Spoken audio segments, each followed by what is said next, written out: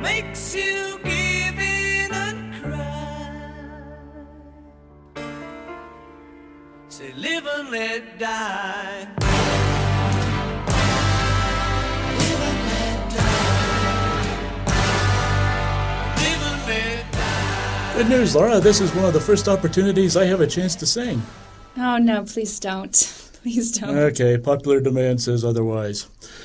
The old song that I won't sing goes, Jesse James, he robbed banks and he robbed trains, which sums up his career very nicely. You should be looking at the posters and lobby cards for a number of Jesse James movies. And Frank and Jesse, these brothers rode with Confederate guerrilla bands in Missouri during the Civil War, usually attacking Union sympathizers. And I know what you're thinking. Confederate Guerrilla Band would be a great name for a musical group. Blair, you have no idea what I'm thinking. Yeah, well, and that may be a good thing.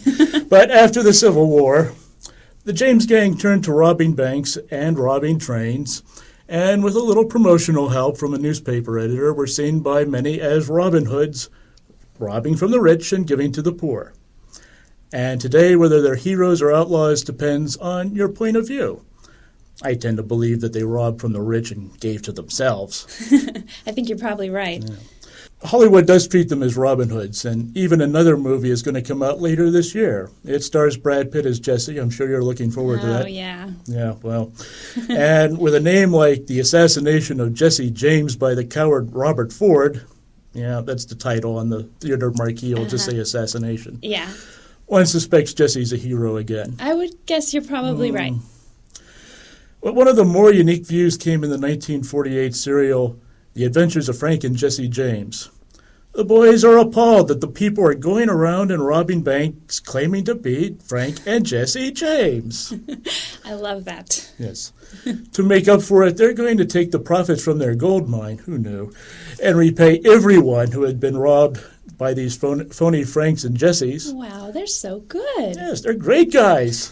Who could not like Frank and Jesse? Now, if you take a look at the lobby cards for this series, you'll note the name Clayton Moore. Mm-hmm.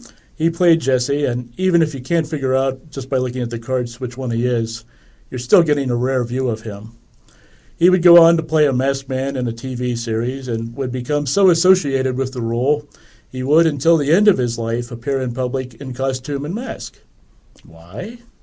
Because, as they said at the end of each episode, he's the Lone Ranger! Now you can go around to the back of the jail and look for the Henry Brown rifle.